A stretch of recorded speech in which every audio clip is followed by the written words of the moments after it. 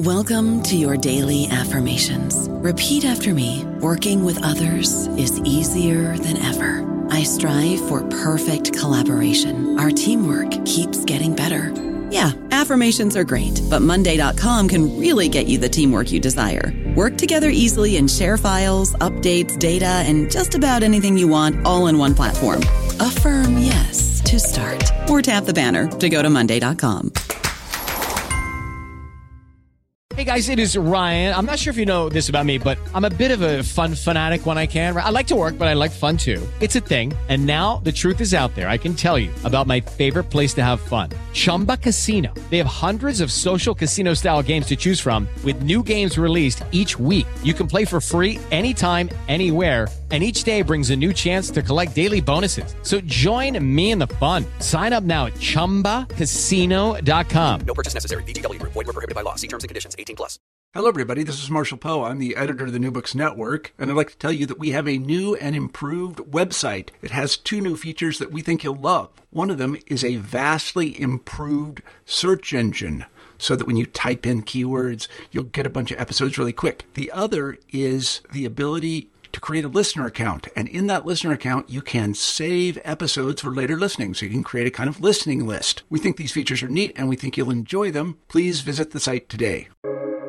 Welcome to the New Books Network. Hello, everyone, and welcome back to our podcast where we talk about new books in media and communication. I'm your host, Marcy Mazzarato.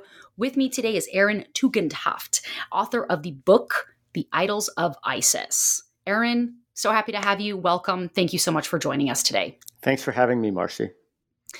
So to start, I would like, as our listeners would, I'm sure, to know a little bit more about your educational background and your professional background and what you're currently up to. Sure. So my educational background is really a mix. And one of the exciting things about this book project was that I finally found a way for all the different parts to somehow come together. And it was somewhat miraculous, actually. So back in college, I was an art history major, and that comes into the book. I also spent some time studying the history of philosophy, and especially political philosophy, history of political thought. And I eventually got my PhD in Assyriology, in ancient Near Eastern studies. And so I have worked a lot on the ancient Near East, and also I've been interested in the history of the discipline in the study of the ancient Near East since the 19th century. And so all of those things sort of come together in the book. That's great. So you definitely have this interdisciplinary background that comes together beautifully. And I think that your book really speaks to that, which is great. So to start off, this is very personal to you. So perhaps let's start there. And what inspired you to write this book specifically? Sure. So the personal part of the book is the fact that the book, though it really moves between a lot of material from antiquity all the way up to today, the contemporary social media and such, all three of the chapters do kind of focus on Iraq, and the whole book is inspired or was prompted by an event that took place in Iraq, and this destruction in the Mosul Museum in Iraq. And for me, that had a personal element because I'm Iraqi on my mother's side. My grandfather was from Baghdad and belonged to the Jewish community in Iraq that had been there presumably since antiquity. And so I didn't really know him all that well. He died when I was very young. And so this was a way for me to reconnect with that part of my own heritage in certain ways. That's great. And in terms of what's the academic side of it, you talk about that kind of, infamous video that was published where ISIS was destroying these really ancient symbols. So you really, a lot of throughout your book, you really talk about iconoclasm and idolatry. So can you talk about how that particular video, as you mentioned in your prologue, how did that really sit with you on a personal level, on an academic level, that really propelled you to say, hey, I really got to write about this? Right. So when I saw the video for the first time, I saw it, I think, like many people, on social media, on Facebook. And because of this background that I have in ancient Near Eastern studies, I had, many of my colleagues had posted it. So I didn't only see it once, I saw it repeatedly on my feed. And I watched it, and very early on, I noticed a similarity, which I found rather uncanny, between one scene that has often been reproduced of three men with sledgehammers smashing the sculpture of a king in the museum in Mosul. And it's this resemblance that it has to a relief sculpture from the ancient Assyrian palace of Sargon II at Khorsabad, which is only about 25 kilometers away from Mosul.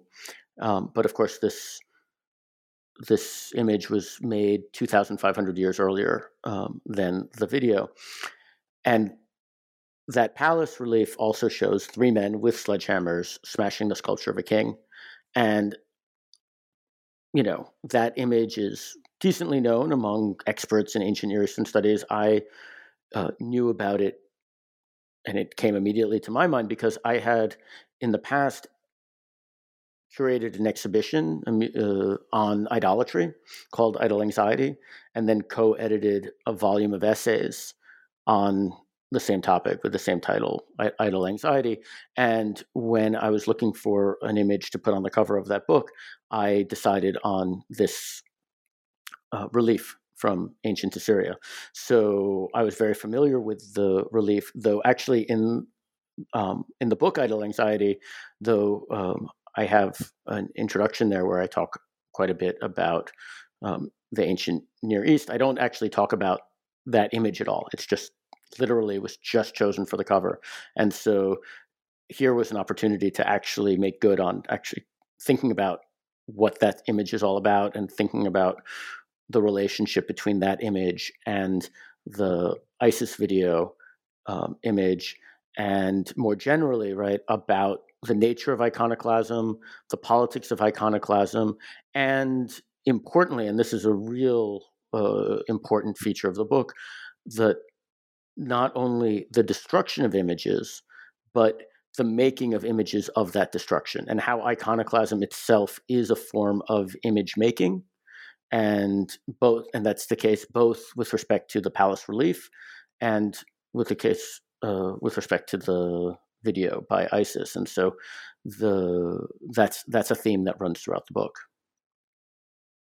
Yeah, and you split up this book because it's really it's so much information in very short form, which I thought was really fascinating. But you make it very clear because you have essentially three large sections that you talk about. So you really start that conversation by looking at idols, and then you look at the museum as an institution that stores these idols, and then you look at videos and how videos in the new media sphere, as you just mentioned, can recreate this sense of iconoclasm, and what does that really mean, particularly in the context of what ISIS does with these videos, right? Exactly. Yeah. And so no, go ahead. Yeah, please. go ahead. No, go ahead. No, please, you.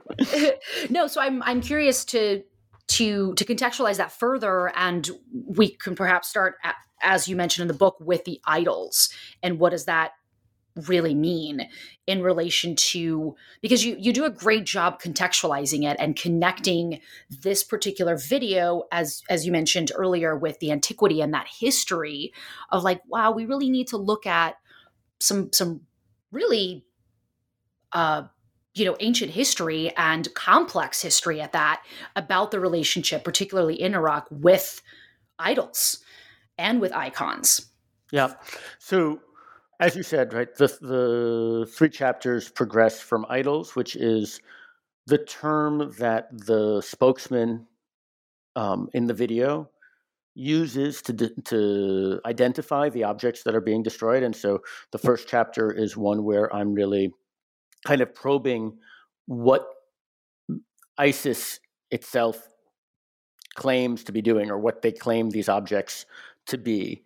And I do that extensively by using the philosophical thought of the medieval Islamic philosopher Abu Nasr al-Farabi, who, though not originally from Iraq, was working, sort of flourishing in Baghdad at the height of sort of medieval Baghdad. And so that's how that chapter sort of centers around Iraq. As I was saying, like each chapter in a way kind of centers around Iraq in different periods, medieval, ancient, medieval, and modern, though not in that order. And so part of that chapter, right, and if we're talking especially about media and theory of media, I suppose one of the things I would want to say is that I think al-Farabi is a very important media theorist. And if this book can somehow put al-Farabi on the map of valuable media theorists to be reading and thinking about, then I'd be very pleased by that, right? So to think that it's not only obviously contemporary thinkers that belong in that group of people that we should be thinking about when we're thinking about the complexity of media.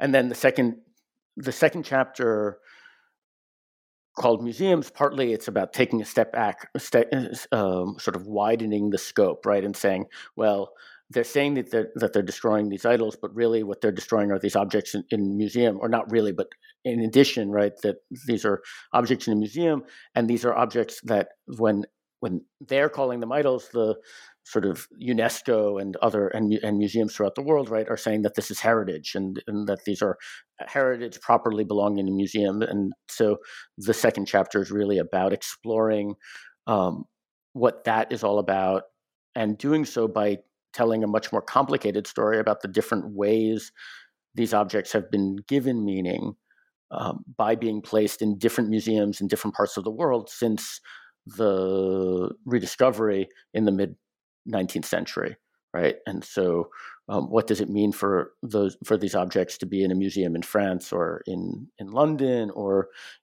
in Baghdad, and the complicated stories that are involved in all of that. And I try to really show that there are multiple strands that need to be taken into account. And then finally, the chapter on videos, which is to say, well, this is not just about the destruction of these objects or the placement of these objects in a museum, but rather the making of a new image. And that in that chapter, ultimately, that chapter becomes a comparison of the production of images of image destruction along with other images in the Assyrian palace on the one hand, and today and social media. And I focus specifically on Facebook because that's where I first discovered the image myself, the video myself, right? And so I think it's safe to say that that chapter is the first time that there's been a sustained comparison of between the structure of the ancient Assyrian palace and the structure of a social media platform. And it was a lot of fun to try and think about those two things together. Yeah, and it was a lot of fun reading that. I have to say, I mean, I very much enjoyed the book, and as somebody who's done a lot of studies in video art, the videos I'm and I teach media, so I was just really fascinated by, you start with talking about futurist F.T. Marinetti, which shows up in my dissertation work a lot. So I definitely it spoke to me in many, many ways. So I think it's awesome, and we'll dive deeper into all of these chapters. So starting with the idols, you speak a lot about Ibrahim and Nimrod's regime, and you give us the context of those, the space that they occupied, the political space that they occupied, the differences in their approach to that, and then how that really seems to conflict with what ISIS is doing. So can you talk a little bit more about that in terms of the context of how you develop that argument? Sure. So first of all, one thing just to say generally, right, is that another line that runs throughout the book is really thinking about the role of images in politics, the relationship between images and politics, and how I think we can hopefully, how we might be able to generate a kind of more sophisticated, a better, healthier understanding of images, and how that's important, I think, for our own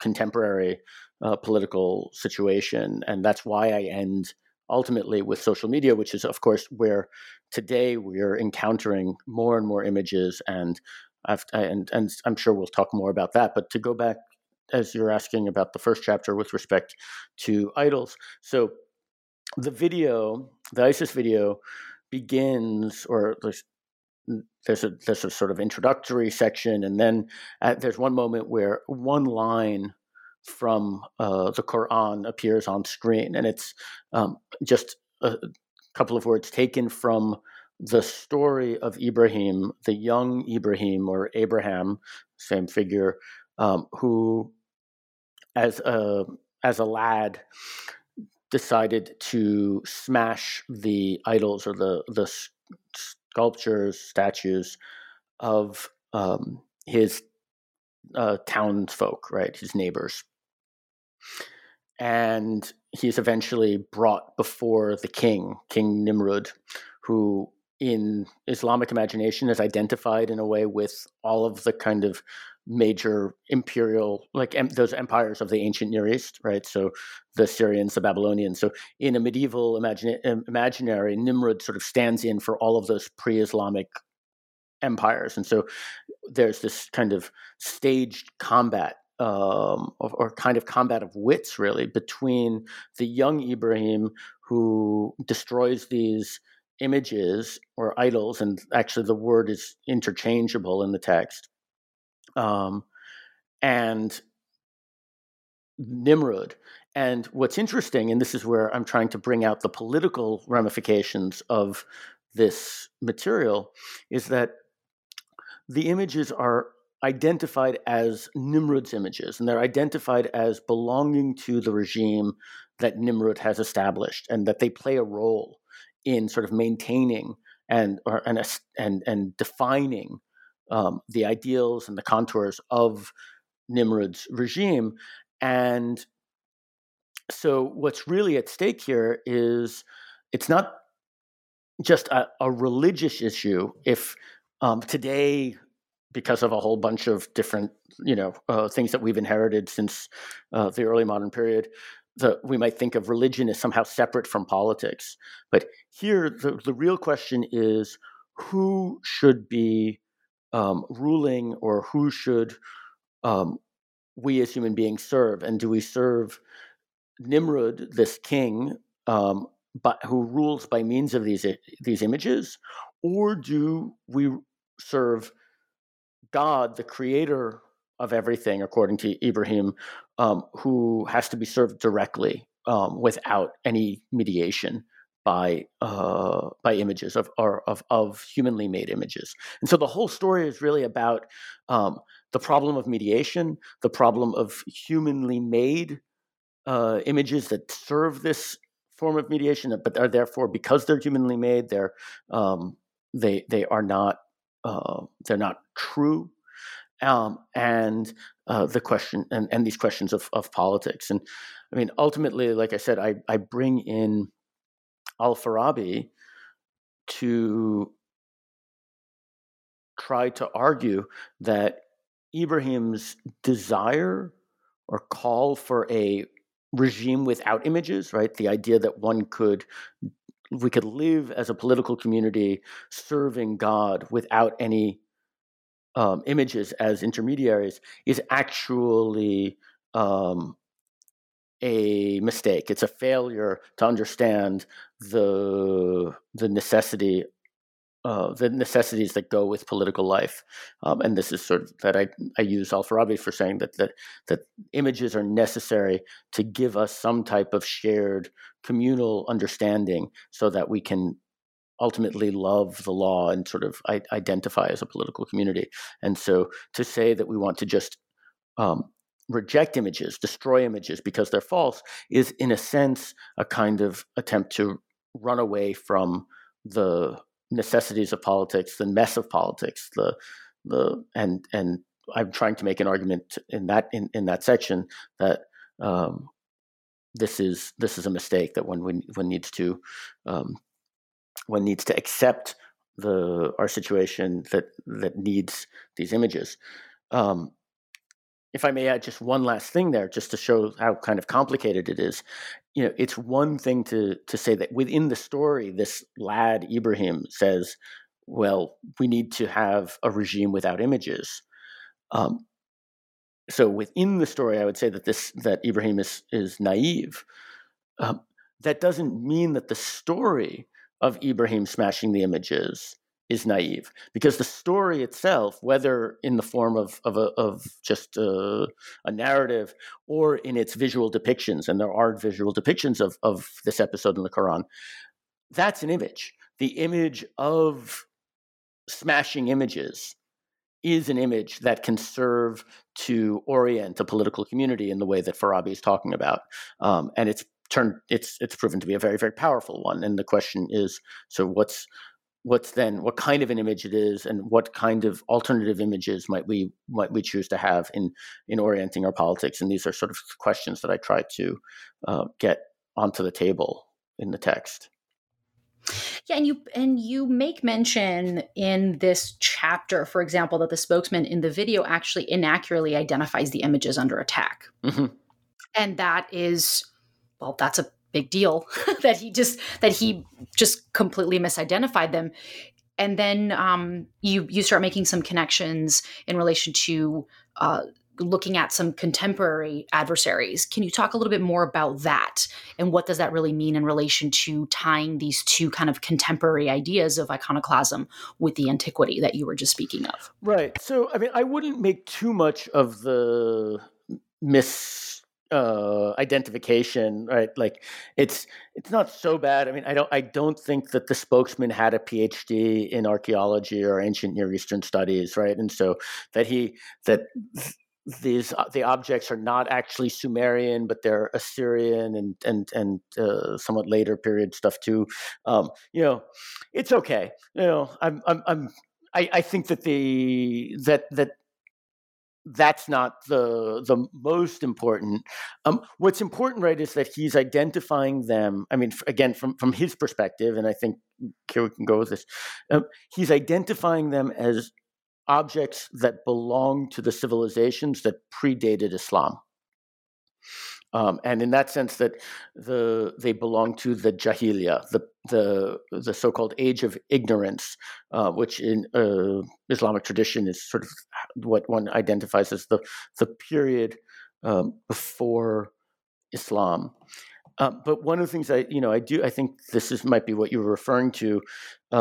Towards the end of that chapter, I do tie this to certain thinkers, especially Sayyid Qutb, one of the main intellectual voices of the Muslim Brotherhood in Egypt in the 20th century, who develops a sort of idea of this idea of Jahiliya or age of ignorance as not simply being a temporal matter, right? Not simply being a historical period prior to the arrival of the Prophet, but as a kind of constantly available alternative to an Islamic way of life. And so therefore, this kind of age of ignorance is still with us today in different forms, and is, from the perspective of someone like Qutb, to be fought against. And so what I think is interesting in the video is that these objects that are literally from the historical Jahiliya, right, the historical period before the advent of Islam, come to also take on a kind of symbolic value as objects that are idolized, we might even say, right, by modern Jahiliya, right? So the spokesperson calls them idols, and at one level that means that presumably he's saying that these were objects that in antiquity people worshipped, right? Whether or not that's true, Right. but there's that claim. But on top of that, he's also saying that here, this is a museum, and these objects are being put in a museum, and they're fitting into the way of thinking that undergirds the modern museum, and that modern way of thinking, says someone like Qutb, right, is a form of jahiliya, and so these objects then take on that other meaning as well, right? So I think you get this sort of doubleness going on. And this really brings us into the next chapter, into the museums, and you bring up Carol Duncan's book, Civilizing Rituals, looking at museums as quintessentially modern sites for, quote, publicly representing beliefs about the order of the world, its past, its present, and the individual's place within it, unquote. And really your question becomes, what is the significance about this video taking place at a museum? So let's unpack that a little bit. Sure. In relation to perhaps we can start a little bit more macro and looking at what museums really represent in that greater sphere of being a site of of idols and iconoclasm. Right. So, I mean, first of all, I would say that Duncan's point, in a way, is actually deeply Al-Farabian, whether or not she's aware of that, in the sense of how these images are working to form certain types of political identities.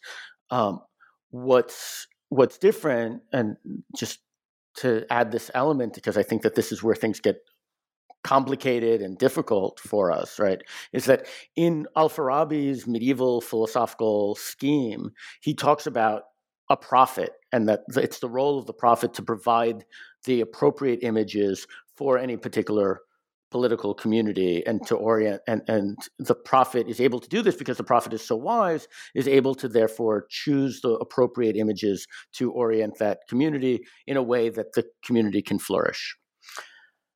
That's a kind of lovely idealized picture, very also top down.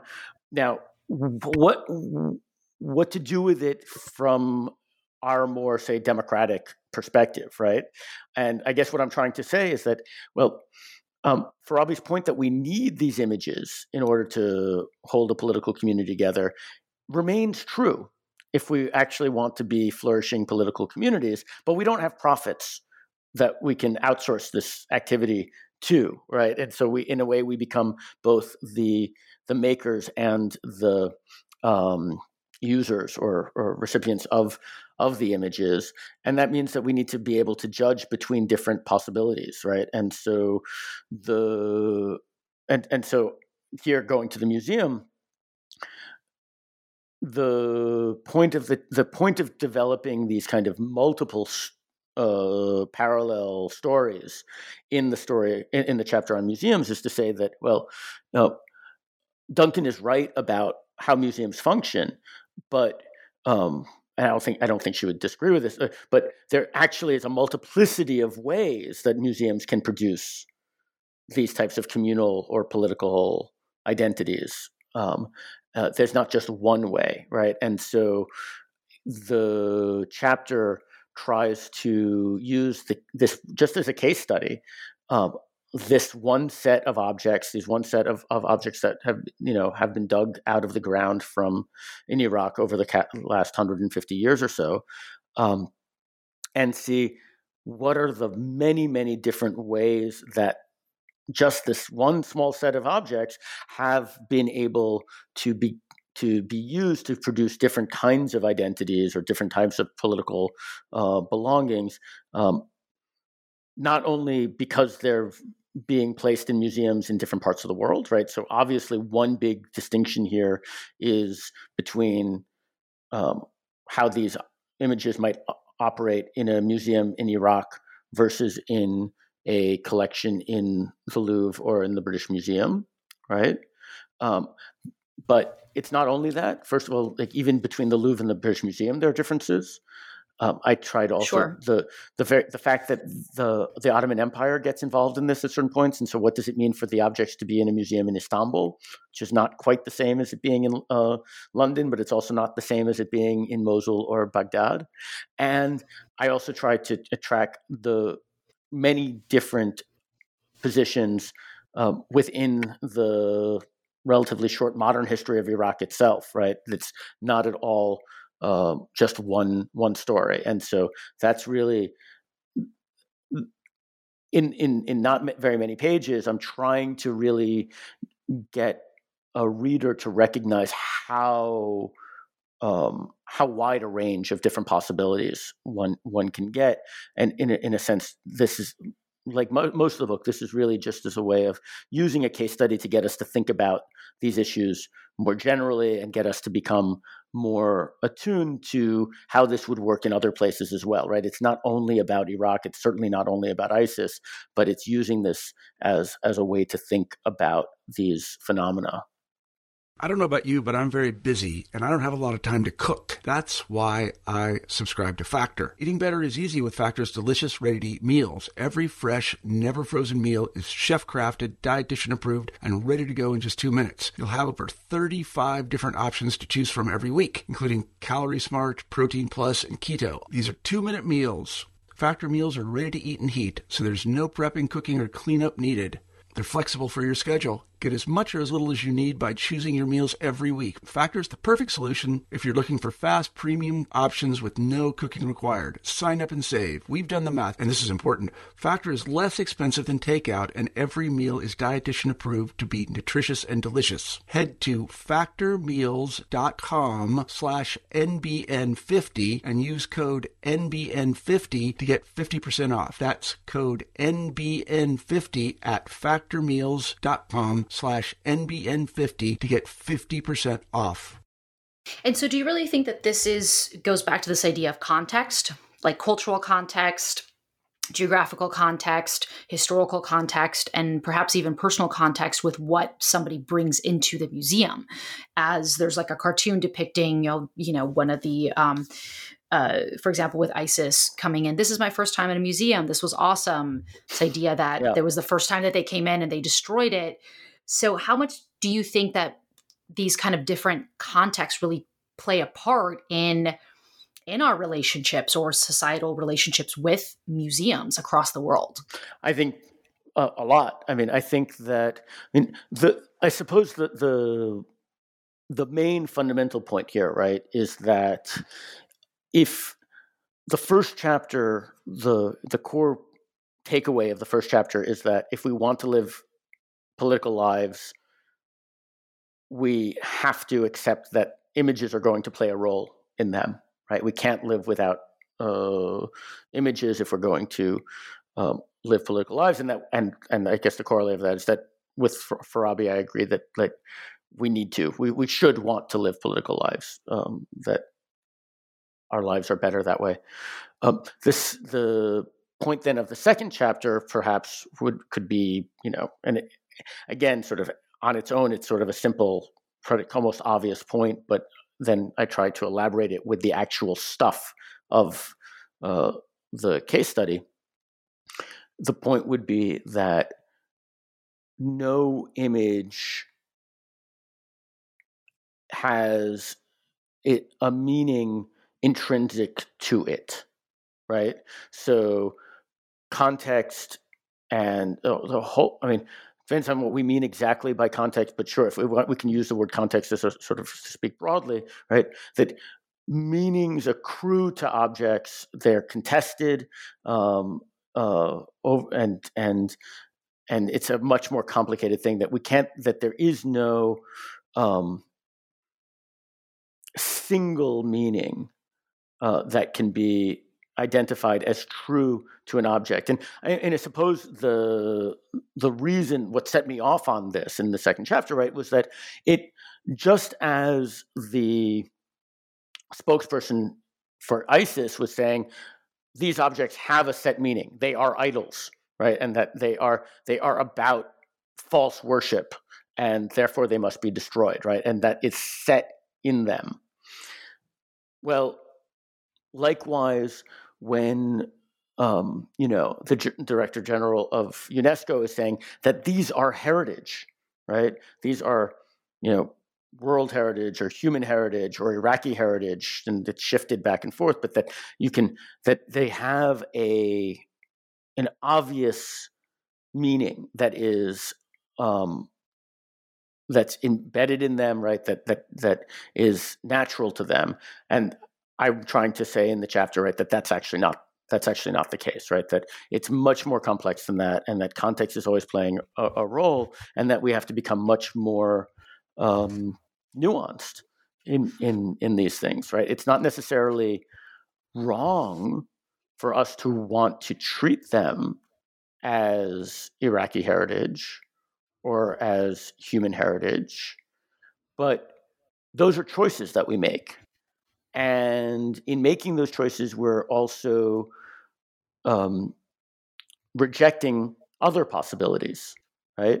And I think it's really important to become aware of what choices we're rejecting and why we might be choosing one rather than the other, right? Rather than treat things as if the choice that we're making is actually not a choice because it's intrinsic to the object itself. Right. And you move this conversation into perhaps a bit more contextualizing, a little bit more contemporary, where you bring in Saddam Hussein and looking at him as he's certainly a political figure, and how he has become part of various different art pieces. So can you talk a little bit more about that and how that relates to your overall argument about this idea of idols and museums and representation and mediated representation and the power of images in politics? Sure. So in order to give a little bit of context on that, let me take a step back, because your listeners might not know so much about the history of Iraq and these things. So sure. I go even before the establishment of the state of Iraq, but if we start, say, with the establishment of the state of Iraq in 1929, and the situation with King Faisal, who was not from Iraq and sort of was kind of handed Iraq to be his kingdom after a failed attempt to be the king of Syria, and the French decided to get rid of him, and so he became available. And so the British were like, all right, well, why don't we put him in Iraq instead?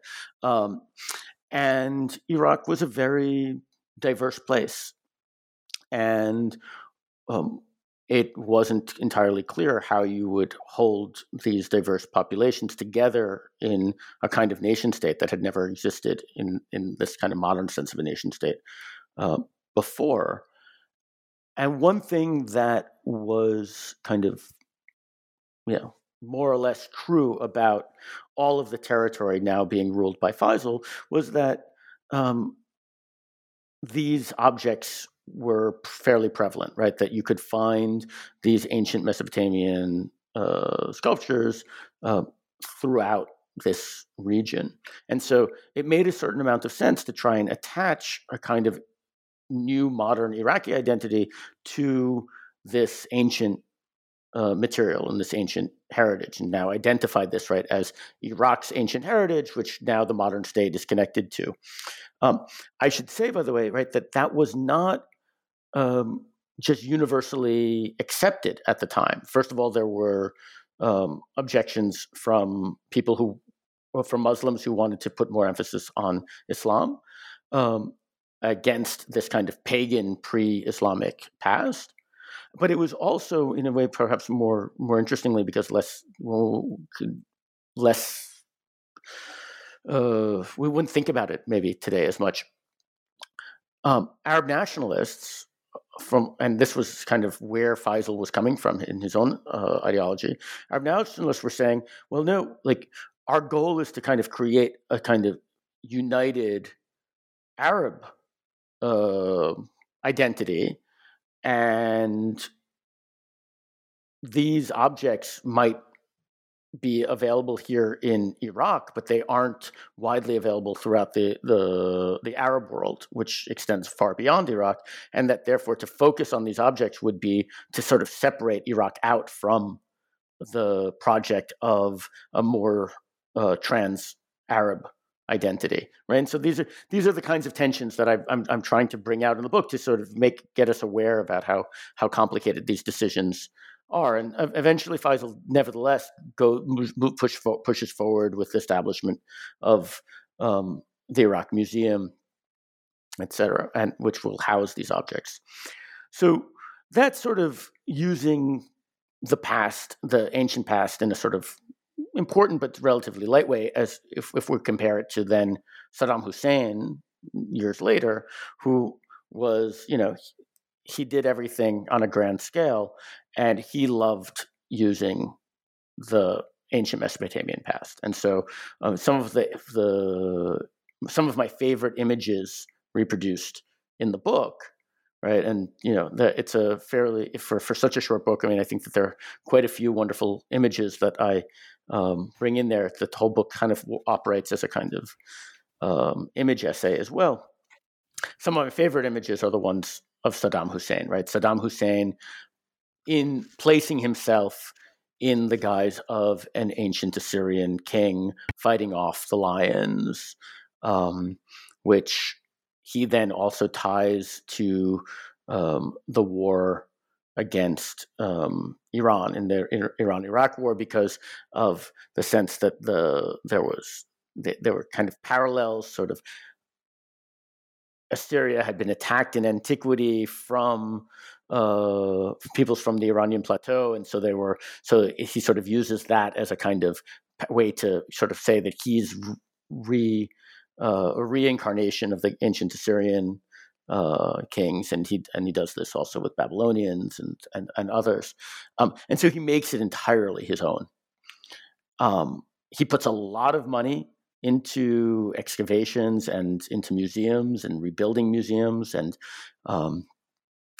really a patron of this material, but always with his own twist, always with a stamp, right? So it's always, when he rebuilt parts of Babylon, he rebuilt walls and had bricks stamped in cuneiform statements of talking that mention Saddam Hussein, like the great king Saddam Hussein, just in the same way as the Babylonian kings used to do, right? And so he really muddies or the boundary between history or antiquity and the contemporary situation. That's, I mean, it is fascinating that you bring him in, and there are these really powerful, wonderful images throughout your book, which really, for those of us who may not be familiar with some of these pieces, it definitely helps kind of visually contextualize, especially because you are talking about the images, right? So I think that's great. And as we move into chapter 3, where you're really looking at, recording a destructive act, the video itself becomes a kind of replacement image. Exactly. So it's, the destruction of images, as you mentioned, the book then becomes part of image production, which is like a really loaded statement in terms of how, there's a lot there and how we can look at that. So let's talk about that in relation to the video and what that really means when we're looking at the museum institution and we're looking at idols and this, and of course, this particular video that came out from ISIS in 2015. Right. So, I mean, there's a lot to say there. First of all, this idea that image destruction doesn't actually very often just exist on its own, but is actually about or involved in the production of new images is, I think, very important. And it's by no means limited to the case, as I already mentioned, of the Assyrian palace relief that shows the 3 men with sledgehammers, or the ISIS video. There's a long tradition, and an early draft of the book included a lot more material, which I then actually cut because it just started going too far. But I think people might be familiar with images from the Protestant Reformation. Very often, like you get a book on Protestant iconoclasm, for example, right?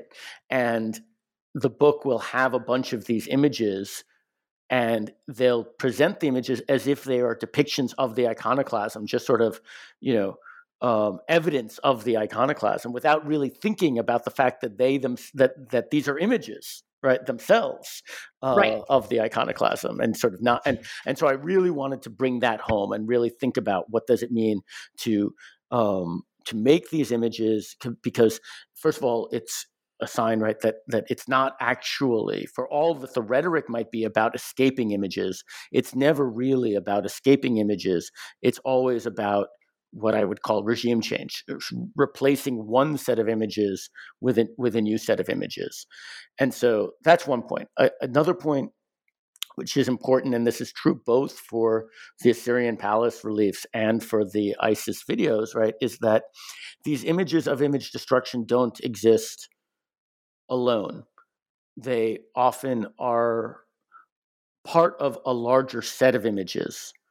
So the image of iconoclasm is only one of a whole set of images. That's in the case of the Assyrian Palace relief. I talk about how that one part with the three men with sledgehammers, right, is only a small segment of a much larger panel, and then a much larger relief program within the palace room, right? And so you have to think about what work that image is doing, what political work that image is doing in relationship to the other images on the wall. And of course, that's also the case with ISIS, right? So the book is focused on the video of iconoclasm, but as we all know, around the same time that this video came out in 2015, the internet was being flooded with other videos, many probably more familiar to a wider group of people because more gruesome, right? These images of executions, for example.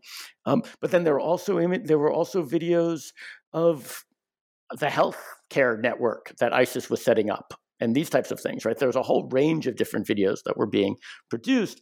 And so one of the things I talk about in the book is, in a sense, how ISIS, like the Assyrian Palace, was here producing a set of images to kind of decorate their own palace. But this time around, rather than it being a physical palace, right, with physical walls like at Khorsabad or these other ancient sites, it was a virtual palace that exists, nowhere in particular, but rather everywhere that we look at our screens, right?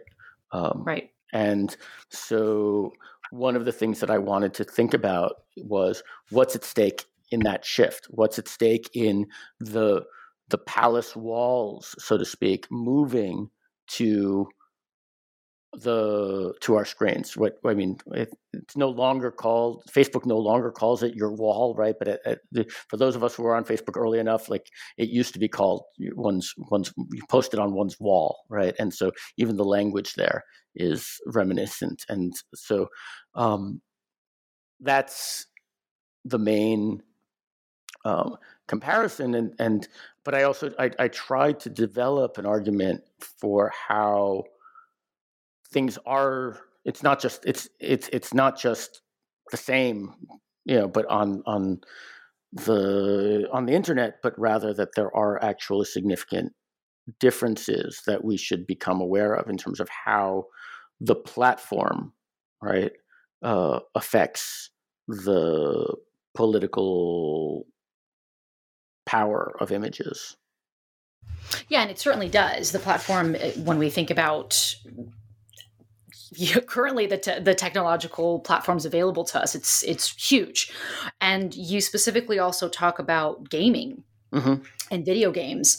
And as you mentioned earlier, this idea that old images are not erased, they're recycled, which you mention in the book. And that's, and I think that I agree that that's an important point to make. And then you go on and really talk about how ISIS videos imitate video games that are themselves imitations of the real world. Exactly. So you get into this hyper real, very kind of postmodern viewpoint of images. Yeah. So I talk about the video games. I mean, the video game part was a fun part to write. I originally tried to play some of these first-person shooter video games that people had. I wasn't the first to recognize that there were some types of formal similarities between ISIS videos and first-person shooter video games. I'm not a gamer. I tried my best. I actually used research funds to buy myself a PlayStation and a copy of Call of Duty, and I couldn't get past the first thing. Not all of us are gamers. Yeah, I'm with exactly. you on that. I've tried sometimes too. Yeah. But as it happens, at the time, I had a student. I was teaching at the University of Chicago at the time, and I had a student in my introductory humanities course who was a kind of professional video game player, who, one of these people that plays online and gets paid for the people paid to just watch him play first-person shooter video games. And so I took more of my research funds, and I hired him to watch these ISIS videos. I was wondering if I needed to get him to sign a release that I was not, like, if he ended up joining ISIS, I was not going to be responsible. But Yeah. Wow, that's a tough question. Yeah. Like, I didn't actually, I didn't actually bother to bring it to the counsel's office at the University of Chicago, because I had a fear that if I mentioned it to them, right, that they would have not allowed me to hire the student to do this work. But, Yeah. Anyway, he was thrilled. Like, basically the job was watch these videos that I, downloaded off the internet. And I mean, side point, I'm now banned from YouTube because I was downloading these videos, and, I wrote to them and I said, I'm an academic. I was doing this for scholarship. And they told me, we don't care. Oh, wow. Yeah. Oh, wow. So they were basically maybe saying that you were attempting to join ISIS? Yeah, or something like that. Right? Wow. So, just some sort of, yeah, I got it. I mean, still today, like, I cannot get onto, like, I can't have, a YouTube account. Wow. Yeah. So anyway, so I told him to watch these videos and then to identify places in the video games that he knew so well that were similar, and to record his play. And he made these wonderful little, like, a clip of one, and clip of the other, right? And but so that was fun. But for me, the question that I was trying to explore there was, what does it mean to want to inhabit a video game, right? Because the idea was that the caliphate was being advertised as if it were a video game, as if you could actually live in the video game, right? And that led me to some interesting thoughts about what it means to be playing a game, right, where you're still outside the game, versus entering into the game, which is, frankly, you're no longer playing it; you're actually being played. And so this was a fun way for me also to think about parallels between gameplay, programming of the game, the role of judgment involved, and how we don't actually how our ultimate goals are set for us in a game, and why that might be appealing, but also I think problematic, that we want to outsource responsibility for our ultimate goals, and how there might even be some parallels between all of that and certain ideas about divine law. This gets much more complicated. And so anyway, this was an area that I was exploring with respect to the games. But if I may, just at this point, I would say maybe even more important was the thinking about social media and algorithms. And I don't use a term in the book. I wish I had. I only thought about it after. But I would now say that the final section of that third chapter is about what I would now call algorithmic iconoclasm. And I'm just trying to explain a little bit what I have in mind, right? So if iconoclasm is ultimately about the desire to eradicate those images that we don't want to have around, that point to a kind of political orientation that we don't want, that we want to reject, right? And we want to somehow inhabit a space free of being reminded of that alternate political possibility. Well, every time we click on Facebook or on Twitter, right, and every time we click, the algorithms get to know us better. And as their algorithms get to know us better, they know what we want to see, and they know what we don't want to see, and they give us what we want to see, and they keep us from seeing what we don't want to see. And so what this actually means is that every time we click, we're engaged in a kind of iconoclasm, in that we are purifying our visual world or our visual realm from the images that we don't want to see, right?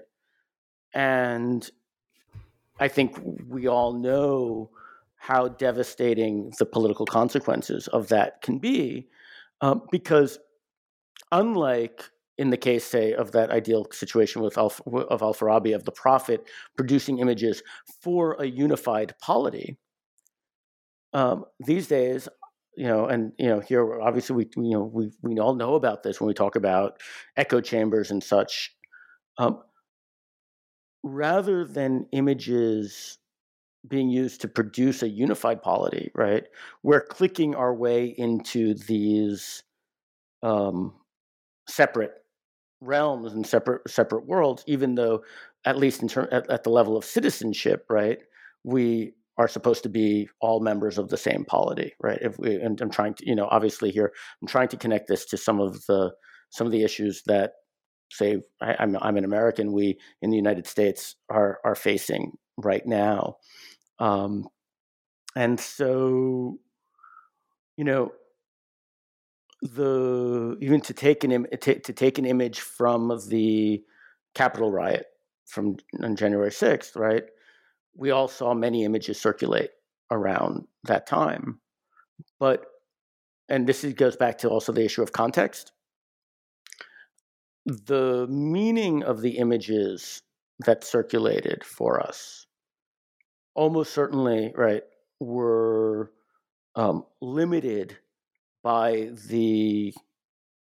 what the algorithms know about us and know what they want, right? And so even the same image, say the flying of the flag, the Confederate flag in the Senate, probably was presented. Even if we saw the same image, even if I saw the same image as like the friends of the person flying that flag in the Capitol, I saw it contextualized in a certain way that it meant one thing.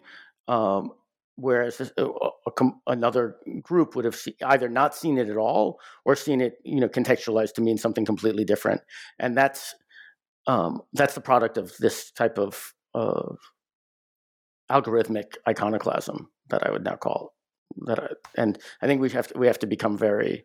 I think we should become concerned about this and start thinking about the ramifications of it. Yeah, that's a really fascinating. I'm glad you brought that up because that was going to be my next question. Okay, was looking at the the algorithm, and I was having a conversation just yesterday where you're on Instagram, and if you, depending on how long you just watch a video, an ad, they're counting that. Yep. You don't even need to touch it, right? You don't have to touch your screen, but they know that you have paused for X amount of seconds. Or microseconds, yeah. Or microseconds, right, exactly. So, and I even tell my students, I'm like, there are things that you can do to, keep the algorithm dumb, because it doesn't start off smart. The more that we feed it, the smarter it gets. Exactly. In relation to what it's going to give us or whatnot. So yeah, absolutely. And I think many of us are aware that we're like, nope. So I personally do not click on the ads. I attempt to just kind of keep going, but ever so often it gets all of us, because it might be like, wow, I actually need that. Right. So, and that's what they're counting on. They're counting on that engagement. I think it's really fascinating that you're talking about this notion of iconoclasm online and in this digital platform arena of us creating our own curating our own images in a way that, as you mentioned, in a political sphere is dangerous, because then you create this echo chamber of just the same content and the same, which is problematic, right? This is where we start getting into kind of this idea of it's cognitive dissonance in a way. Well, I mean, I think that if we're going to live in the same polity with other people, then we need to be living in the same reality as those people. And so, like you were saying with the ads, right? Well, I think very often we think about this just in purely capitalist type sense, right? Oh, it's just about selling stuff, and it's great. I would prefer to see ads about, stylish jeans rather than ads about, whatever, right? Because it's more relevant to me. And so why not see those? But it's obviously not just about commerce. It is also having an effect on how we end up seeing the world. The fact that we're seeing the world through our social media, and it's the way that we're getting access to our world. It really does make a big difference. And the problem, I think, is that there is a deep-seated human desire for our world to look the way that we want it to look. Right. So it's right. When you say that you try and tell your students to shut off or make the algorithms dumb. I mean, the problem with that is that there are good reasons why we don't want them to be dumb. Right. The smarter the algorithm is, the more satisfied we can become with the world as we see it, and we want to be living in a world that satisfies us. I think that there's a natural convenience. Yeah. It's convenience, yes. or it speaks to a kind of right, like, oh my God, it's so wonderful that everybody agrees with me, and right. Whenever I see the articulation of an idea that I don't disagree with, it's always presented as like absurd and ridiculous and ironically or something like this, right? I never actually have to see it as something that I might have to contemplate or contend with or consider as a possibility, even if I'm not going to agree with it myself, but at least maybe even something that might be a legitimate alternative that I can share a country with, if a person who holds that view. I don't even have to hear about the view. It's great, right? Like, I live in this world where everybody agrees with me, and that's incredibly appealing, but it's incredibly dangerous if we're going to continue to live, as political groups, because it just sends us into this fantasy world. Yeah, I think that to me, it just reminds me of Plato's allegory of a cave. Yes, and just how easy it is to remain looking at shadows rather than being outside of the cave, right? And really dealing with things that you don't have complete control of, such as opinions that you don't agree with. Yeah. Or ideas that you don't agree with, right? And, and maybe you have this in mind, right? There is a reason why in the coda of the book, right, I finally do bring in the figure of Socrates, who in a sense maybe was lurking throughout the book in certain ways, and Socrates finally does make a cameo in the final section. Yes, and I really appreciate how you do bring these scholars and these philosophers and these ideas that kind of span many centuries that to kind of make your argument, which is very robust.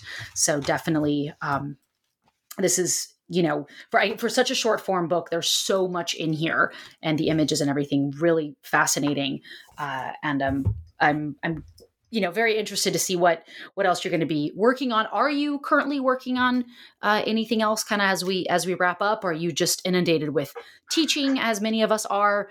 What are you currently doing, Aaron? Right. So thanks for asking. So the truth is, once I finish this book, even though it is incredibly short, as you said, it does pack a lot in, and ranging over 2,500 years and many, many disciplines, and trying to write about all of this stuff in a way that is accessible to really anyone, not assuming any expert knowledge whatsoever, because I knew I was playing between so many different expertise groups. I wanted to write a book that was available, that would be understandable and enjoyable to read to that wide range. So anyway, a lot of work went into this short book. And so for a while, I kind of just took a step back, and I wasn't really even thinking about a next project.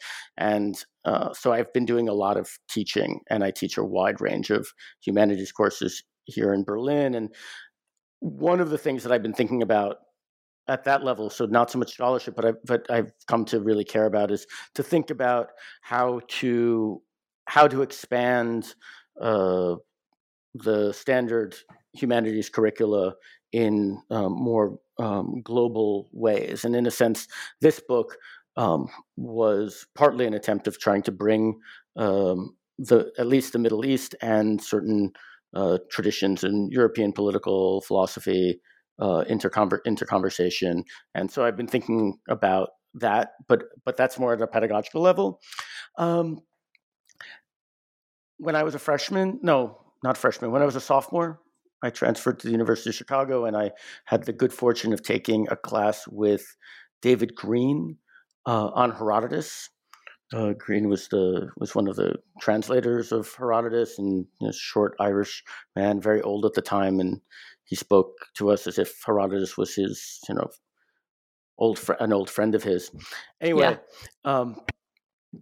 what's the point here? I wrote a seminar paper for that class when I was a sophomore in college, and I've been sort of working on it since then. And so 20 years later or so, I'm thinking that I might want to finally get to work on it seriously and turn it into a book on Herodotus and cultural diversity and universal empire and the tension between those two. So we'll see if that happens, but that's at least a possibility on the horizon. That's awesome. That's great. Yeah. And pedagogical goals are also great goals to have. We all have, those of us who teach full time, we have to balance these two things. And after, as you mentioned, writing a book with so much, there's just chock full of so many different ideas. Sometimes taking a break from that is good as well. So yeah, it was necessary, but it was necessary. It'll be fun to get to the creative work of writing again. Though I love teaching, and I've had wonderful opportunities of having to be forced to learn lots of new things over the last couple of years at my position here in Berlin. And so that's been also incredibly stimulating intellectually. That's awesome. That's great. Thank you again for joining us, Aaron. Thank you for all of our listeners for tuning in today. Until next time, cheers, everyone. Thanks, Marcy.